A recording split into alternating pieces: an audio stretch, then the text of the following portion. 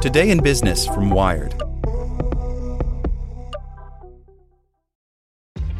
This episode is brought to you by ShipStation. You know, some things take a lot of work, like sending little robots to far-off distant planets. And just as that's challenging, so too is running a successful e-commerce business, especially when there's so much to do. So I want to introduce you all to ShipStation. Now, I love using ShipStation because of its easy-to-use dashboard, which makes managing orders and printing labels a breeze and super smooth. Oh, and the customer service is just out of this world. It's exactly what you need to help grow your business. Sign up for your free 60-day trial at shipstation.com/technews. That's shipstation.com/technews. For the ones who work hard to ensure their crew can always go the extra mile, and the ones who get in early so everyone can go home on time, there's Grainger, offering professional-grade supplies backed by product experts so you can quickly and easily find what you need. Plus, you can count on access to a committed team ready to go the extra mile for you. Call, click Grainger.com, or just stop by. Grainger, for the ones who get it done.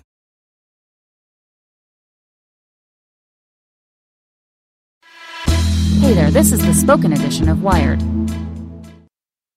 Powered by the Salvation Army. Every day, tough breaks happen to honest folks, but thankfully every day, good people happen to bad things. To give, ask your smart speaker to make a donation to the Salvation Army, or make your gift at salvationarmyusa.org. Maybe it's not YouTube's algorithm that radicalizes people. By Paris Martineau. YouTube is the biggest social media platform in the country, and perhaps the most misunderstood. Over the past few years, the Google-owned platform has become a media powerhouse where political discussion is dominated by right-wing channels offering an ideological alternative to established news outlets. And according to new research from Penn State University, these channels are far from fringe. They're the new mainstream, and recently surpassed the big three U.S. cable news networks in terms of viewership. The paper, written by Penn State political scientists Kevin Munger and Joseph Phillips, tracks the explosive growth of alternative political content on YouTube and calls into question many of the field's established narratives. It challenges the popular school of thought that YouTube's recommendation algorithm is the central factor responsible for radicalizing users and pushing them into a far-right rabbit hole. The authors say that thesis largely grew out of media reports and hasn't been rigorously analyzed. The best prior studies, they say, haven't been able to prove that YouTube's algorithm has any noticeable effect. We think this theory is incomplete and potentially misleading. Munger and Phillips argue in the paper. And we think that it has rapidly gained a place in the center of the study of media and politics on YouTube because it implies an obvious policy solution, one which is flattering to the journalists and academics studying the phenomenon. Instead, the paper suggests that radicalization on YouTube stems from the same factors that persuade people to change their minds in real life, injecting new information, but at scale. The authors say the quantity and popularity of alternative, mostly right-wing political media on YouTube is driven by both supply and demand. The supply has grown because YouTube appeals to right-wing content creators, with its low barrier to entry, easy way to make money, and reliance on video, which is easier to create and more impactful than text. This is attractive for a lone fringe political commentator who can produce enough video content to establish themselves as a major source of media for a fan base of any size, without needing to acquire power or legitimacy by working their way up a corporate media ladder, the paper says. According to the authors, that increased supply of right-wing videos tapped a latent demand. We believe that the novel and disturbing fact of people consuming white nationalist video media was not caused by the supply of this media radicalizing an otherwise moderate audience, they write. Rather, the audience already existed, but they were constrained by limited supply. Other researchers in the field agree, including those whose work has been cited by the press as evidence of the power of YouTube's recommendation system. Manuel Ribeiro, a researcher at the Swiss Federal Institute of Technology Lausanne, and one of the authors of what the Penn State researchers describe as the most rigorous and comprehensive analysis of YouTube radicalization to date, says that His work was misinterpreted to fit the algorithmic radicalization narrative by so many outlets that he lost count. For his study published in July, Ribeiro and his co-authors examined more than 330,000 YouTube videos from 360 channels, mostly associated with far-right ideology. They broke the channels into 4 groups, based on their degree of radicalization. They found that a YouTube viewer who watches a video from the second most extreme group and follows the algorithm's recommendations has only a 1 in 1,700 chance of arriving at a video from the most extreme group. For a viewer who starts with a video from the mainstream media, the chance of being shown a video from the most extreme group is even smaller. Munger and Phillips cite Ribeiro's paper in their own published earlier this month.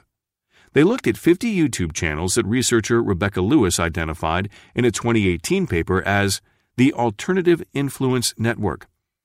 Munger and Phillips reviewed the metadata for close to 1 million YouTube videos posted by those channels and mainstream news organizations between January 2008 and October 2018. The researchers also analyzed trends in searching rankings for the videos, using YouTube's API to obtain snapshots of how they were recommended to viewers at different points over the last decade. Munger and Phillips divided Lewis's Alternative Influence Network into 5 groups, from liberals to alt-right, based on their degree of radicalization. Liberals included channels by Joe Rogan and Stephen Bonnell II. Skeptics included Carl Benjamin, Jordan Peterson, and Dave Rubin. Conservatives included YouTubers like Steven Crowder, Dennis Prager of PragerU, and Ben Shapiro. The alt-light category included both fringe creators that espouse more mainstream conservative views, like InfoWars' Paul Joseph Watson, and those that express more explicitly white nationalist messages, like Stefan Molyneux and Lauren Southern. The most extreme category, the alt-right, refers to those who push strong anti-Semitic messages and advocate for the genetic superiority of white people, including Richard Spencer, Red Ice TV, and Jean-François Gary-Pye. Munger and Phillips found that every part of the Alternative Influence Network rose in viewership between 2013 and 2016. Since 2017, they say global hourly viewership of those channels consistently eclipsed that of the top 3 U.S. cable networks combined. To compare YouTube's global audience with the cable network's U.S.-centric audience, the researchers assumed that each cable viewer watched all 3 networks for 24 hours straight each day, while each YouTube viewer watched a single video for only 10 minutes. Overall viewership for the Alternative Influence Network has exploded in recent years, mirroring the far-right's real-world encroachment on the national stage. But the report found that viewership on YouTube of the most extreme far-right content, those in the alt-light and alt-right groups specifically, has actually declined since 2017, while videos in the conservative category more than doubled in popularity. Lewis says that the decline could be explained by changes in the universe of right-wing video creators. Some of the creators she included in the list of Alternative Influence Network channels have lost popularity since her study was published, while others have emerged to take their place.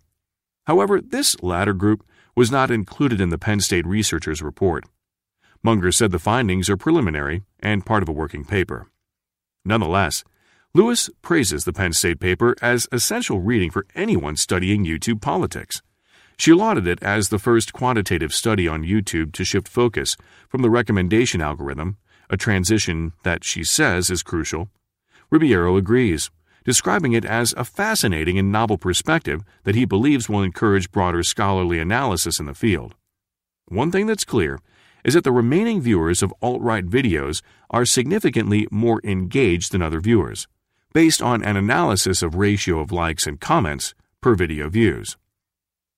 Munger and Phillips say they were inspired to illustrate the complexity of YouTube's alternative political ecosystem and to encourage the development of more comprehensive, evidence-based narratives to explain YouTube politics. For these far-right groups, the audience is treating it much more as interactive space, said Munger, and this could lead to the creation of a community, which is a much more potent persuasive force than any recommendation system. When it comes to radicalization, he says, these are the sorts of factors we should be concerned about, not the effects of each algorithmic tweak. Without the ones like you, who work tirelessly to keep things running, everything would suddenly stop. Hospitals, factories, schools, and power plants, they all depend on you. No matter the weather, emergency, or time of day, you're the ones who get it done. At Grainger, we're here for you with professional-grade industrial supplies. Count on real-time product availability and fast delivery. Call, click Grainger.com, or just stop by. Grainger, for the ones who get it done.